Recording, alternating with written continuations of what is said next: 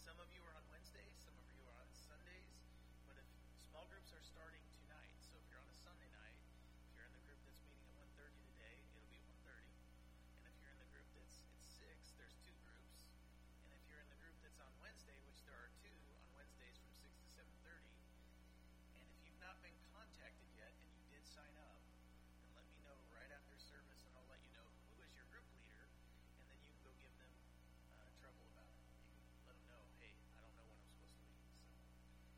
So small groups will be starting tonight, and they'll be going for the next 5 weeks. And then after small groups, it's kind of set up so that we'll kind of finish up small groups, and then we'll actually have our fall get together that weekend, the second weekend of October on Sunday. Secondly, I want to let you know that if you have youth, most of you already know this that have youth, that there will be no youth tonight. They actually, once a month, usually have a gathering at someone's house, and they have their third annual football game on Friday night. And I'm proud to tell you that none of the middle-aged leaders got hurt. So praise the Lord for that. All right. So this morning we're going to be in Numbers in chapter 23. And as we head in that direction, I want to let you know ahead of time, so you're not surprised, that today's message is a little bit more topical than I tend to go. And it's just for the sake of a couple of items that I noticed and I wanted to address. So, in the book of Numbers, we could more aptly name it the book of wanderings, the children of Israel have been brought out of Egypt, where they were slaves, where they were captive, where they were servants of Pharaoh. They didn't start out as servants of Pharaoh, but they became servants of Pharaoh, and they were forced to labor for his sake. And over that 400 years, God was giving the nations that were inhabiting, then called the land of Canaan, he was giving them time to repent of their sin, to turn from idols, to serve the living God. And yet, as time would show, they never repented. And because they never repented, they were ripe for judgment. And so God, in his grand plan to bring salvation to the world, took the people that he called out of the nation of Ur of the Chaldees, a man by the name of Abram.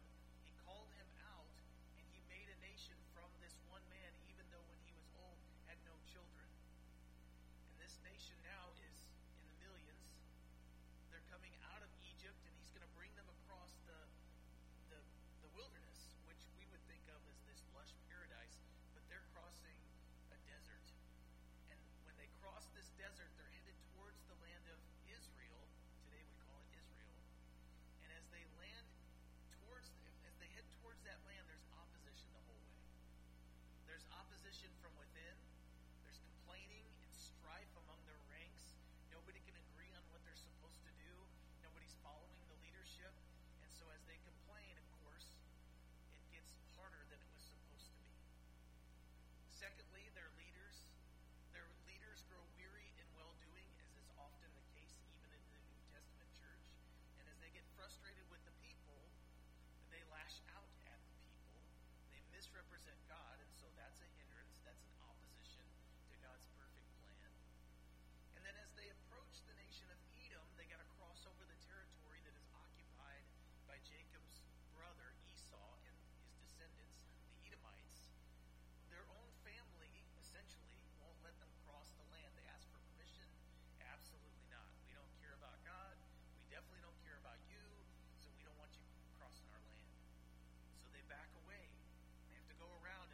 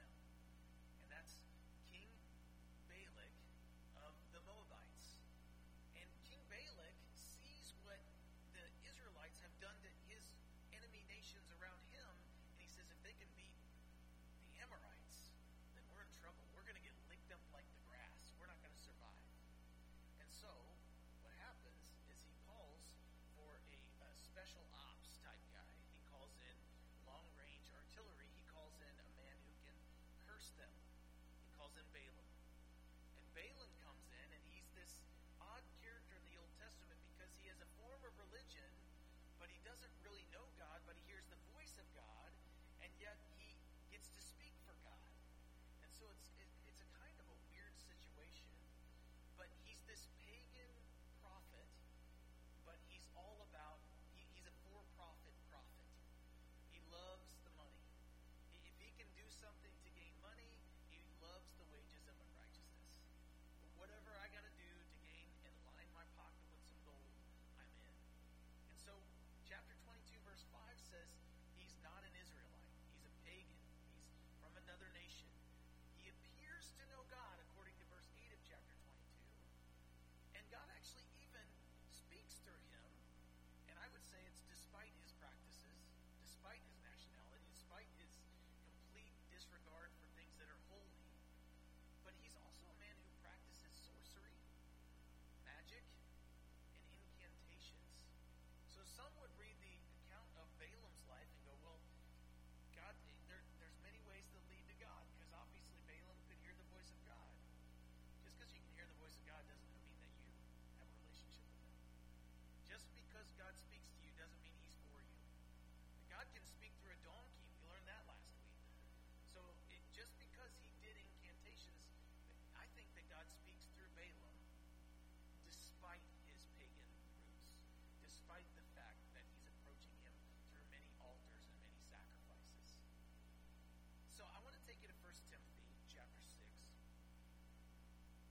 Because in chapter 6, verse 3, Paul is writing to his young protege, his disciple, who is a young church leader, and he says to Timothy, if anyone teaches otherwise and does not consent to wholesome words, so if someone does not consent or teach wholesome words, they don't consent even to the words of our Lord Jesus Christ and to the doctrine or the teaching which accords with true godliness, then he is proud. Now in our day and age, proud means something different, doesn't it? He's proud. But pride comes before the fall. Pride is a negative. God hates pride. It's self-sufficiency. It's I'm God and God's not. I get to do what I want. But he says about those that will not consent to the teachings of Jesus and contradict, he says that person is proud, and though they boast great things, they know nothing. They don't know anything. Not anything useful. But they are obsessed with disputes, arguments over words. They come, and from their teaching comes envy and strife and reviling and evil suspicions. Sounds like the nation of Israel at the time that they're coming across the wilderness. There's strife and there's evil suspicions. They don't trust anybody. But here, Paul writes to Timothy, they love useless wranglings of men of corrupt minds, and they are destitute of truth.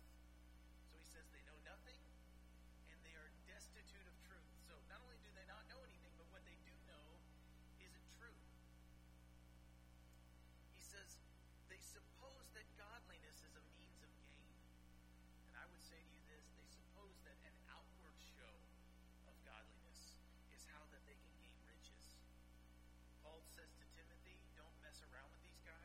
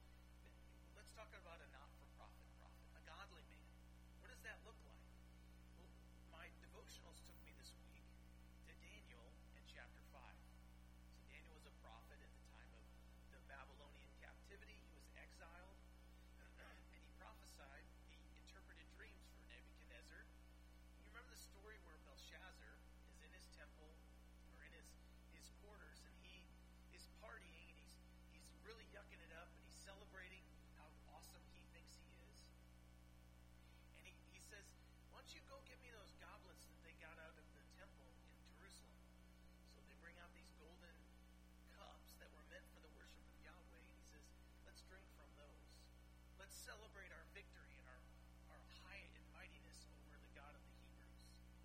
And he does this. What he doesn't know is in that very hour, his nation will be overtaken. And so this God in his mercy and grace does a new thing, and this hand comes out of nowhere while they're partying and actually writes on the wall. You've heard the phrase, the handwriting's on the wall? Well, literally, for Belshazzar, the handwriting was on the wall. And Belshazzar saw that it was in a tongue that he didn't understand and he couldn't read. And so he called for Daniel. Somebody mentioned that Daniel had been helpful in the kingdoms before them. He says, Daniel, why don't you interpret what this says? And it said, many, many tekel upharsin. I don't know what that means unless someone tells me what it means. And so Daniel comes in, and Belshazzar says, if you'll interpret this for me, I will give you great riches. Riches. I'll pay you. I'll give you an honorarium. And you know what the godly prophet says in Daniel 5, verse 17? He said before the king, let your gifts be for yourself. I give and give your rewards to someone else. Yet I will read the writing to the king and make known to him the interpretation. I don't care about the honor that you can give me. I would prefer to receive honor from God by being faithful to him. I can't be bought. I serve the Most High God. You can't. He pays better than you do, Belshazzar. And so that's what we see is the difference between a godly prophet and an ungodly one. So far, two words of God have come through Balaam to Balak. And each time, remember, Balak called for Balaam to come to him to curse the nation of Israel. What did he say? He said, there's the nation of Israel. They've defeated my enemies.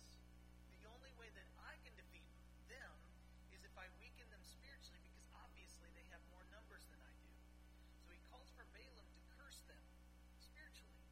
He says, I want you to come, I'll pay you a great sum of money, I want you to curse my enemies. And each time, Balaam seeks the Lord, and he says, I need to curse these guys, and God says, you can't curse them. You can only curse who I have cursed, but you can only bless who I have blessed. So each time he blesses them, he prophesies blessing over them. He speaks words of their future hope. And every time he does this, he gets done, and Balak gets furious with them. He says, you're not doing what I asked you to do. I called you to curse them, and you keep blessing them. What's your problem? And each time Balaam reminds him, and this has happened twice already, must I not take heed to speak what the Lord has put in my mouth? I can only say about the nation of Israel what God says. Now, why was Balak frustrated? Because he was paying him to curse him, but also because Balaam said he could only do what God said, and yet he didn't. See, in chapter 22, in verse 12 through 13, Balak had said, hey, you should come with me. And Balaam said, let me check with God first. And Balaam checks with God, and God says to him, you shall not go with Balak's servants. He made his will known to Balaam, despite the fact that Balaam loved money. And he said, I know you want money, but you shall not go with them. And Balaam went anyway. So you can imagine why this is confusing to Balak, because he's saying, I can only say what God says. I can only do what God does. And yet by his works, by his actual practice, his practice doesn't line up with his preaching, leading to confusion for Balak, a non-believer. And so I want to talk about this for a minute, because I think sometimes people are confused about Christianity because we are hypocrites. How many of you have ever, you can raise your hand on this one, how many of you have ever invited somebody to church and they said, I'd go, but the church is full of hypocrites? Come on. Lots of us. And the rest of you just never invited anybody. Because they all say that. I'm just joking. I'm joking. But they all say that because guess what? It's true. Now, God is purging the hypocrisy from us as we grow in the grace and the knowledge of God. But we have this dual nature, the spirit and the flesh. And that flesh likes to rear its ugly head. God us to do something, we ought to do it. And yet we let whatever we feed is what gets the upper hand. But my point in saying this is as we grow into the image of God, we should become less and less hypocritical and more sincere. Without wax, without hypocrisy, true to who we are. We get called out on something as believers, we should get really good at going, yep, you're right. You're right, I need to change. A willingness to repent, a willingness to yield. So the word hypocrite means Hippocrates. It comes from the Greek word Hippocrates, which means mostly meant play actor. So in their day, they had something like the Muni. They didn't have a theater with a movie. They had the Muni. And in order to present what they were actually trying to portray, they would put on a mask that was very exaggerated in features. And some of you know exactly what this means, because if you're on the way to church and you have an argument with your spouse and you walk through those doors, you put on that mask. Some of you don't. And I would encourage you not to. If you show up and you feel terrible, somebody says, "How you're doing?" Don't say fine. Say, "I'm having a bad day." Guess what? That person, if they really came to serve and not just to be served, they're going to go, "I'm really sorry. Can I pray for you?" You have to tell them all the details.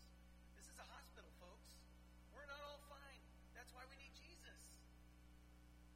So, to play the part. But so often, we fall into the trap of feeling like we got to just act like everything's okay. When we do that, we not only rob ourselves, but we also rob others of seeing who God truly is. Because He's the rewarder of those who diligently seek Him. We won't seek Him unless we recognize we need Him. And so here, kind of gotten off track in my thought, but the idea is to play a part, to play a role. And in Titus, as we read last week, in chapter 1, verse 10, as I was describing Balaam last week, he says there are many insubordinate, idle talkers. In other words, what they say doesn't actually mean anything. It doesn't have substance in their life. It's just something they say. You've never heard this. Maybe you have. Do as I say, not as I do. That's hypocrisy. That's holding someone else to a standard that you don't have a plan. It's bearing up burdens and putting them on someone else's shoulders that you're not willing to bear, kind of like the Pharisees. He says there are many insubordinate, idle talkers and deceivers, especially those of the circumcision, especially those who are religious, those who have an outward sign of religion, but their lives don't actually live it out, whose mouths, he says to Titus, must be stopped. They need to shut up. They subvert whole households, teaching things which they ought not, for the sake of dishonest gain. There it is again. Verse 15, to the pure all things are pure, but to those who are defiled, described here, and unbelieving, nothing is pure. But even their mind and their conscience are defiled. They profess to know God. That's why Balaam got hired. He professed to have this direct line. He had the bat phone. He had the red phone that he could get a contact with God and get things done. He professed to know God. But in his works he denied Him, being abominable, disobedient, and disqualified for every good work. So what would that look like in our lives? What's an example of the way hypocrisy fleshes itself out in the church? Matthew chapter 6 is one example, and I'm just going to give one. Jesus teaching His disciples in the Sermon on the Mount. In verse 5 of chapter 6, He says, when you pray, He's just going to talk about prayer life, okay? What does hypocrisy look like in my prayer life? And I want to say that as we read the Sermon on the Mount, this is not something to attain to. I would say that the Sermon on the Mount, in many ways, is like a dipstick. Bear with me. When you check the oil in your engine in your car, some of you are like, I didn't know I should do that. And in a couple of years, if your engine goes out, you'll know why. But if you check the oil in your car, you pull out the dipstick, and it doesn't lie. It either tells you there's oil in there, or there's not. There's enough, or there's too little. And some of you won't know that until the smoke comes out the tailpipe. But the the Sermon on the Mount is a dipstick for the believer. It tells us where our heart really lies. He says, if you want to know if you're being a hypocrite or not, look at your prayer life. And so he says, when you pray, not if, but when. So if it's not there, there's red flag number one, right? When you pray, you shall not be like the hypocrites. They love to pray standing in the synagogues and on the corners of the streets, so that they may be seen by men. That's their motive. Assuredly, I say to you, they have their reward. They've been seen. He says, but you, disciples of mine, when you pray, go into your room, and when you have shut your door, pray to your Father who is in secret, and your Father who sees what you do in secret will reward you openly. And then he goes on to talk about praying in vain repetition, but the point is that sometimes we don't realize that our motives are not actually sincere. They're not actually right. We're praying to be seen. And I've got to say, as a pastor, this is a huge temptation for me. Because it doesn't mean never pray in public, by the way. Some people interpret it that way. Don't pray in front of people. No. Don't pray to be seen and heard by people. Pray to your Father in heaven. Somebody needs prayer. I want to encourage you. If they look like they're not going to ask for it, you just get the opportunity to pray with somebody in public. It's the best thing in the world. You're bringing Jesus directly to where they need him. Don't avoid that. But in this case, he's saying, what are you serving? Who are you serving? Are you serving man's opinion about you? Is your response when you get out of the car after having an argument to say everything's fine so you look good before men? It might be. We got to repent of that type of thinking, because God cares about where we actually are inside, and that's proven by how we live. And so, what can we do? How can we tear down these idols, these things that we serve? Man's opinion, lining our pockets with money, whatever it might be. What's your motive? When God exposes it, you have to choose: am I going to keep serving this thing, or this idol, or this person, or this relationship? Fill in the blank. Or am I going to serve God? Joshua chapter 24. An often quoted verses. You probably have it in your homes. Verse 15. As they're about to enter the land of Canaan, that's getting ready to become the land that God overcomes for them and gives to them, he says to them on the way in, if it seems evil. Now, who's he talking to you to in this passage? He's talking to the, quote, should be the church or the Israelites. He's talking to the ones that have followed him through the wilderness to this point, and he says, if it seems evil to any of you to serve the Lord, he says, choose for yourselves today whom you will serve, because you're going to serve somebody. If it seems evil to serve God, you don't like his motives or what he does, that's fine. Choose who you will serve. He says, choose for yourselves this day whom you will serve, whether the gods which your fathers served that were on the other side of the river, or the gods of the Amorites in whose land you now dwell. But as for me, he doesn't stop with saying, you guys all choose who you're going to serve. He then moves on to say, here's who I'm going to serve. And he's saying that in a group of people because when he says it out loud, they're going to hold him accountable to it. By the way, when you profess your faith by being baptized, you're saying to those who are supposed to be followers of God, I choose today who I'm going to serve. And when you stop after having made that profession, don't be surprised if someone comes up to you and says, hey, you were professing to follow God, and you're not right now, and I'm concerned.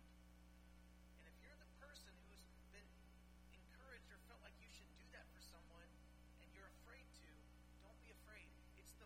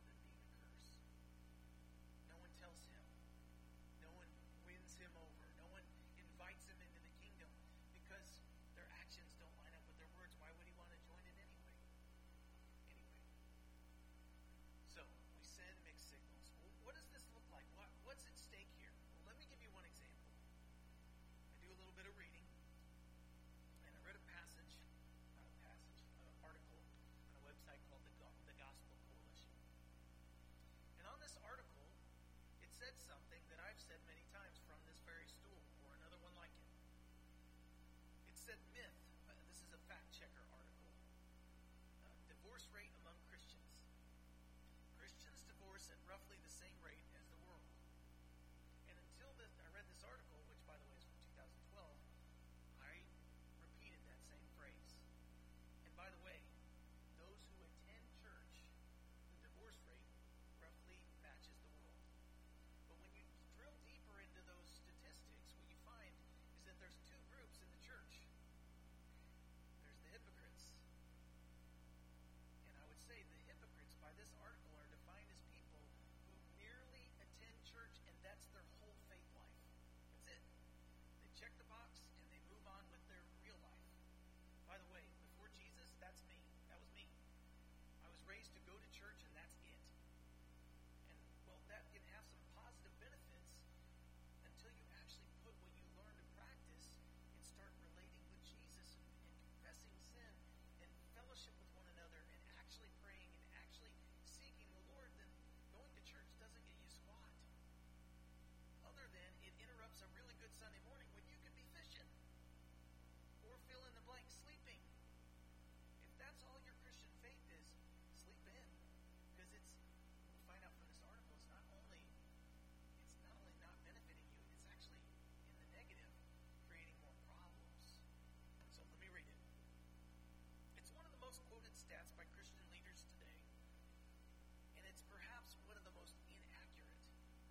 At bottom, it's used to explain that Christians are not doing well in living out their faith. Okay? But it could also be taken as a statement that redemption by and real discipleship under Jesus doesn't really make a difference when it comes to marriage. And you can say that about everything in life. But mainstream sociologists would tell us that taking one's faith very seriously, in word and in deed, does make a marked positive difference in the health and longevity of marriage. Based on the best data available, the divorce rate among Christians is significantly lower than the general population. But here's the truth. People who seriously practice a traditional faith, and here it says whether it's Christian or otherwise, have a divorce rate markedly lower than the general population. The factor making the most difference is real, actual religious commitment and practice. So actually practicing your faith is what makes the difference. What appears intuitive is true. Couples who regularly practice any combination of serious religious behaviors and attitudes, attend church nearly every week, read their Bibles and spiritual materials regularly, pray privately and together, generally take their faith seriously, living not as perfect disciples, notice that, not as perfect disciples, but as serious disciples, enjoy significantly lower divorce rates than mere church members. I found that significant. The general public and believers.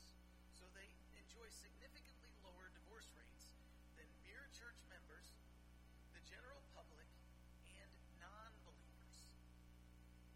Professor Bradley Wright, a sociologist at University of Connecticut, explains from his analysis of people who identify as Christians but rarely attend church that 60% of these have been divorced. So the rate's significantly higher. Of those who attend church regularly, 38% have been divorced. Other data from additional sociologists of family and religion suggest a substantial marital stability divide between those who take their faith seriously and those who do not. W. Bradford Wilcox, a leading sociologist at the University of Virginia and director of the National Marriage Project, finds from his own analysis that active conservative Protestants who regularly attend church are 35% less likely to divorce compared to those who have no affiliation. Now notice this. Nominally attending conservative Protestants, so the same churches, but those who don't practice what they say they believe, are 20% more likely to divorce compared to non-believing American secular people, pagans. So they're actually more likely to divorce than people who are just living as they actually are.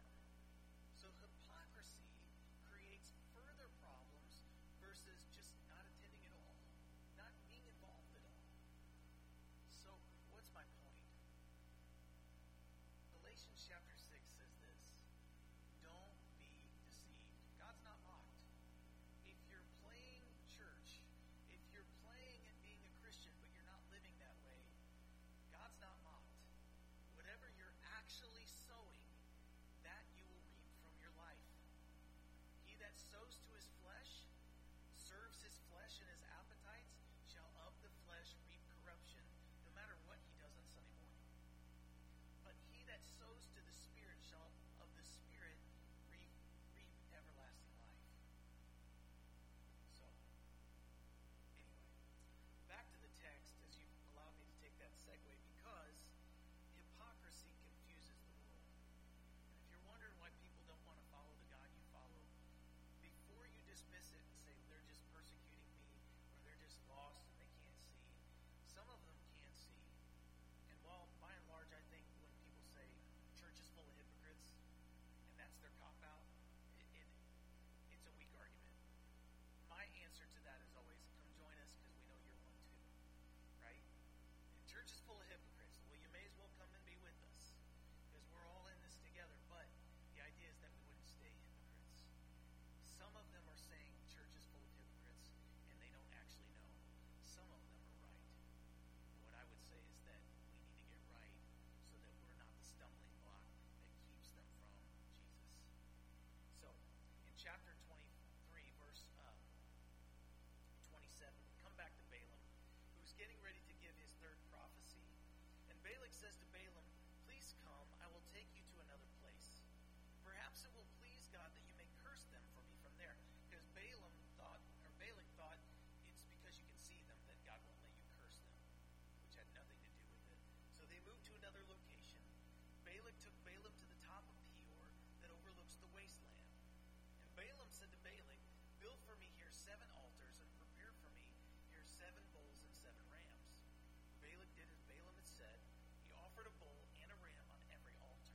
It's the third time he's done this. I don't know what beef prices were back then, but this is an expensive offering. And he's desperate, otherwise he wouldn't pay the money. He believes this would work, otherwise he wouldn't take the time to do it. Balak's trying to persuade what he thinks is a reluctant deity. He's trying to buy God. You can't buy our God.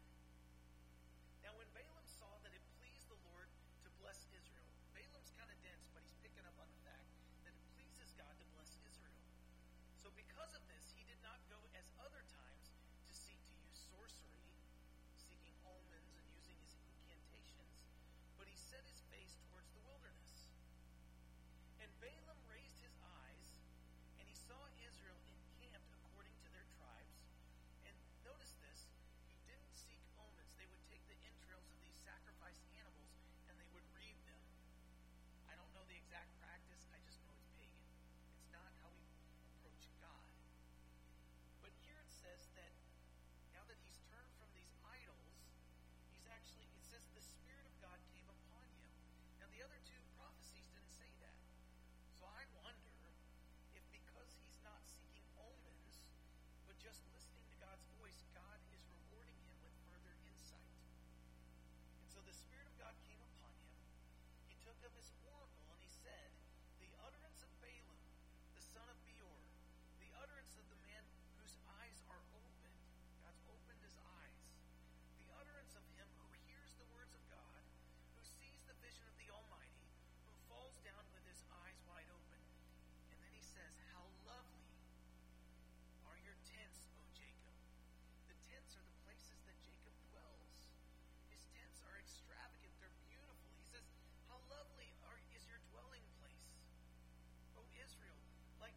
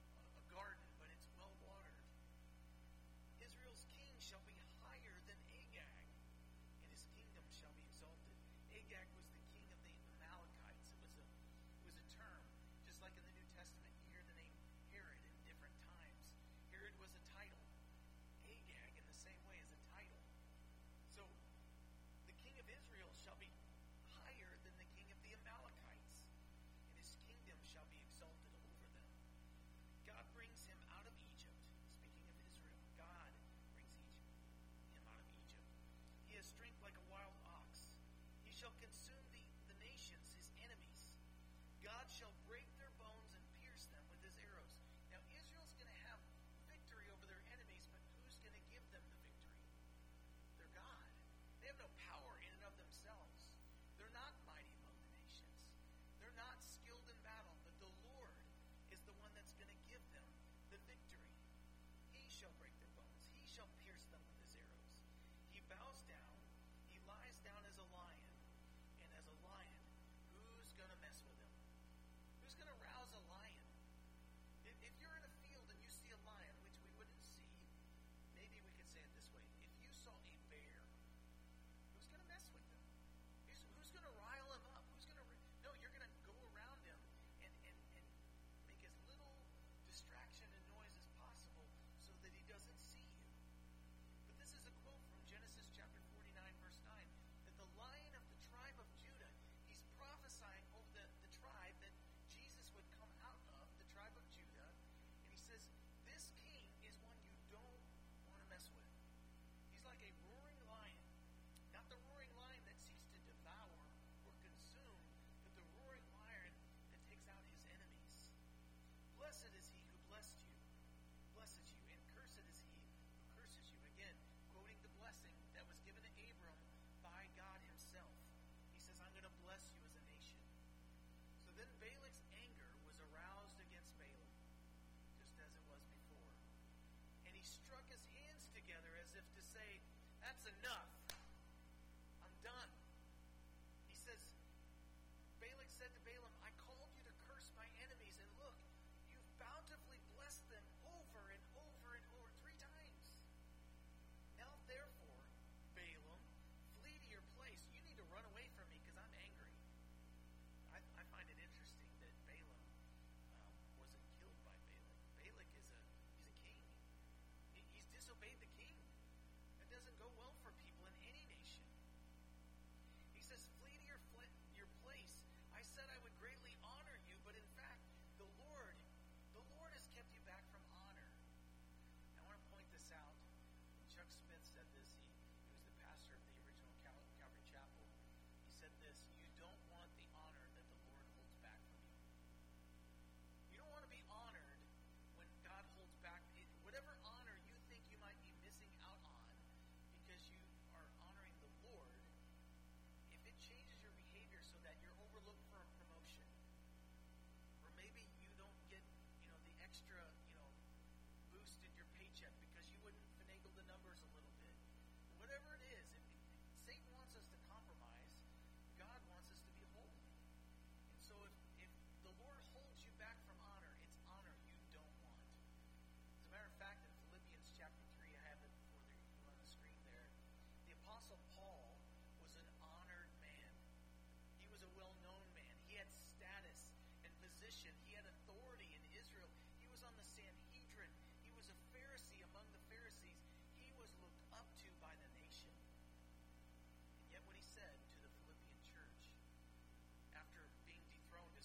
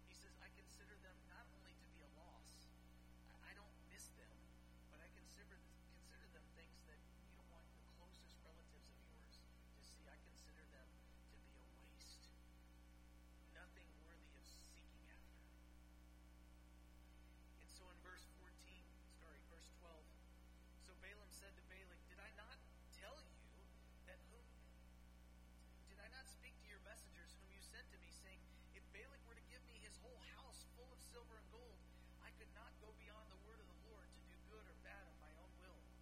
But the Lord says that I must speak. And now indeed, I'm going to my people. I'm leaving. I'm obeying your command, King. But come now, because I will advise you what this people, the Israelites, will do to your people in the latter days. Let me tell you what's going to happen after these things. I'll depart, but what I'm saying is still going to come to pass. So wouldn't you want to know about it ahead of time? It's kind of like the book of Revelation. God's told us what would happen after these things. And to the non-believing people, it is terror. I remember reading the book of Revelation going, this is a nightmare. I'm scared. But then when I understood that in Christ, that I'm a partaker in the blessings that are attached to that, then I read the book of Revelation and go, wow, God knows how the story's going to end. I don't have to be worried. I don't have to be anxious. He already knows how it's going to end, and he's already planned the demise of my enemies. Praise the Lord. Let's eat something. I can eat. I can sleep at night, knowing that God knows, knowing that he has a plan, that he's not going to be surprised by the next pandemic that pops up. He's not going to be surprised by Russia coming in and invading. Whatever it is, God's not asleep at the wheel going, oh my gosh, I didn't know that was coming. No. We can look to him and go, wow, he knew it was coming all along. He who is faithful at the beginning will be faithful to complete it. We can rest in that. And when the world is burning up in flames and people are freaking out, we can actually be those who sow peace because we have peace. And so he goes on. He says, let me tell you how it's going to end for you. So he took up his oracle and said, the utterance of Balaam, the son of Beor. He still likes good introductions. And the utterance of the man whose eyes are open, the utterance of him who hears the words of God and has the knowledge of the Most High, who sees the vision of the Almighty, who falls down with eyes wide open. He's falling down in humility. He says, I see him, but not now. I behold him, but he's not near. A star shall come out of Jacob, a rising star. Where do you think that term came from? A scepter shall rise out of Israel, someone who has the scepter, which gives him the right to rule and reign. This star, this scepter, he says, and this star, this scepter will batter the brow of Moab. Now, some of you like watching boxing or maybe UFC. The one who has their brow battered the most, is he the winner? Sometimes it's hard to tell. They have to do the points, right? But it says here that this star, this scepter, will batter the brow of Moab and destroy, there it is, destroy all the sons of Tumult, the sons of Sheth. And Edom shall be a possession of his. Seir also, his enemy, shall be a possession, while Israel will do valiantly. Out of Jacob one shall have dominion, one king. What does it mean to have dominion?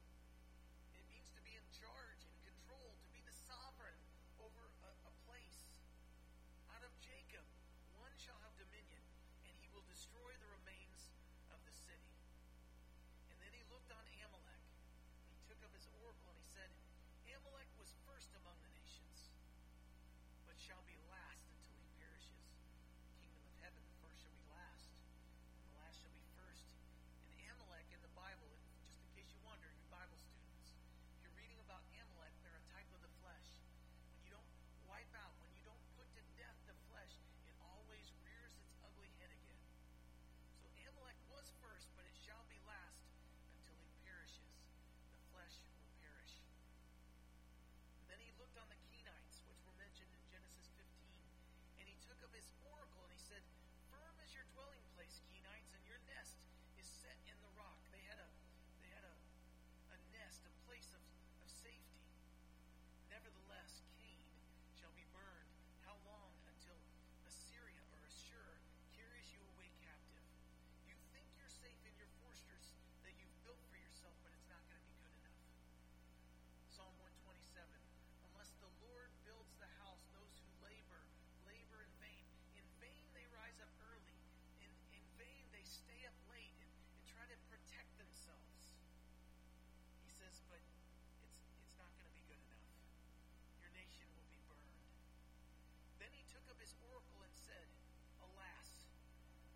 shall survive when God does this? All this destruction, all this judgment, all this devastation, who shall survive? But also ships shall come from the coast of Cyprus, and they shall afflict Ashur, Assyria, and afflict Eber, which I believe are the Hebrews. See, Ashur, the Assyrians, and the Hebrews will be afflicted by those that come from Cyprus from far away, and so shall Amalek, there we go, afflict them until he perishes. And so they get this great vision, and then it comes to a close abruptly. And it says here at the end, verse 25, Balaam rose and departed and returned to his place.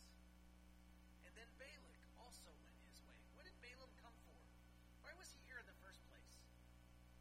Money, riches. Did he get them? No. He departed without them, without what he looked for. What about Balak? What was he looking for? He wanted his enemies to be cursed. Did he leave with what he wanted? No. Makes me think of another story in the New Testament, in Mark chapter 10. We call it the story of the rich young ruler, who came to Jesus face to face and departed without what he was looking for. It says, as he was going, as Jesus was going out on the road, one came running and knelt before him, and he asked him, Good teacher, what shall I do that I may inherit eternal life? Because it was all about inheritance. It was all about possessions. So Jesus answered him, Why do you call me good? No one is good but one, that is God. Do you really believe that I'm good? Because if you do, then what I'm going to say you'll receive, but if not, you might walk away. So he says, you know the commandments. Don't commit adultery. Don't murder. Don't steal. Don't lie or bear false witness. Do not defraud. Honor your father and your mother. So the young man looked at Jesus and said to him, Teacher, all these things I've kept from my youth. Then Jesus looked at him, and I want you to notice this. Jesus loved him. We've redefined love to mean that you just affirm everything I say, or agree with all the things that I do. But Jesus loved this man, and he looked at him, and then he spoke to him out of love. And he said, You're lacking something. He says to this young man, You don't have it. You're not enough. How may I inherit eternal life? You can't. It's unattainable. The law was meant to show this young man that you don't measure up. And this young man took it to mean, I do measure up.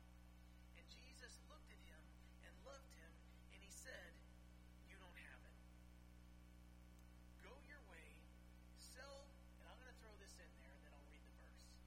Go your way and take what you love, really love, and get rid of it. Whatever it is that you love more than the Lord, get rid of that thing. It's death.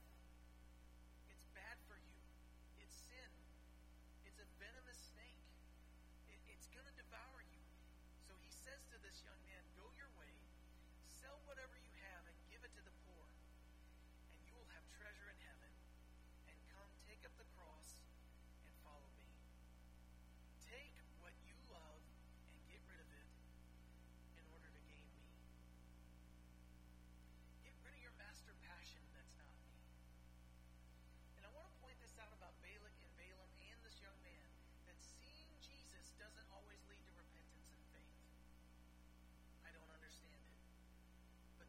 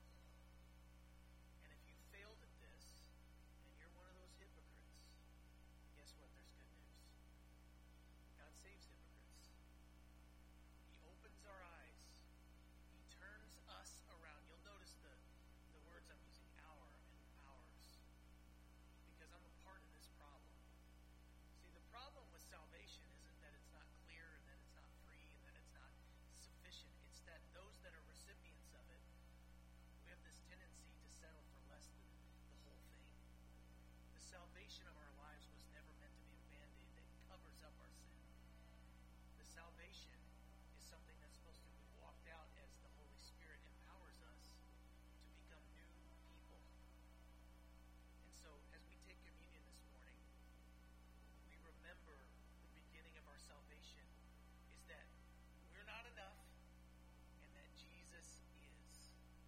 And if your trust is in yourself, I would tell you the same thing that Jesus told the rich young ruler. You don't have it and you can't do it. But I would also tell you, Jesus can. And so as the ushers come forward to pass out communion, I'm going to pray. Father, we thank you that our salvation is not based on us fulfilling the requirements. We can't. We're not able. So we thank you for the shed blood of Jesus.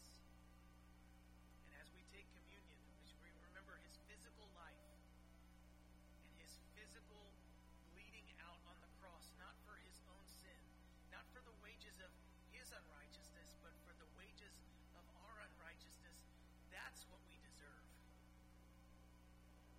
But because you took what we deserve upon yourself, for whatever reason you've planned to give us what you deserve. And so we're humbled by that truth. And we can't say anything but thank you. Eucharist means to give thanks. So as we take communion this morning, as we receive these elements, Lord, we have to remember how we got here. We can only be saved by your righteousness, by your sacrifice, and you do what you say you will do. Lord, if our lives don't measure up to what we say we believe, then forgive us because we're misrepresenting you. Change us. And if we don't remember what you're like, help us to look at communion and remember you on the cross for our sin. Love sacrifices. Love pays for others' wrongs. Love delivers our enemies. Love does. And so, Father, if we're not doers of the word, but we're just hearers only, then give us the faith today as we look at your sacrifice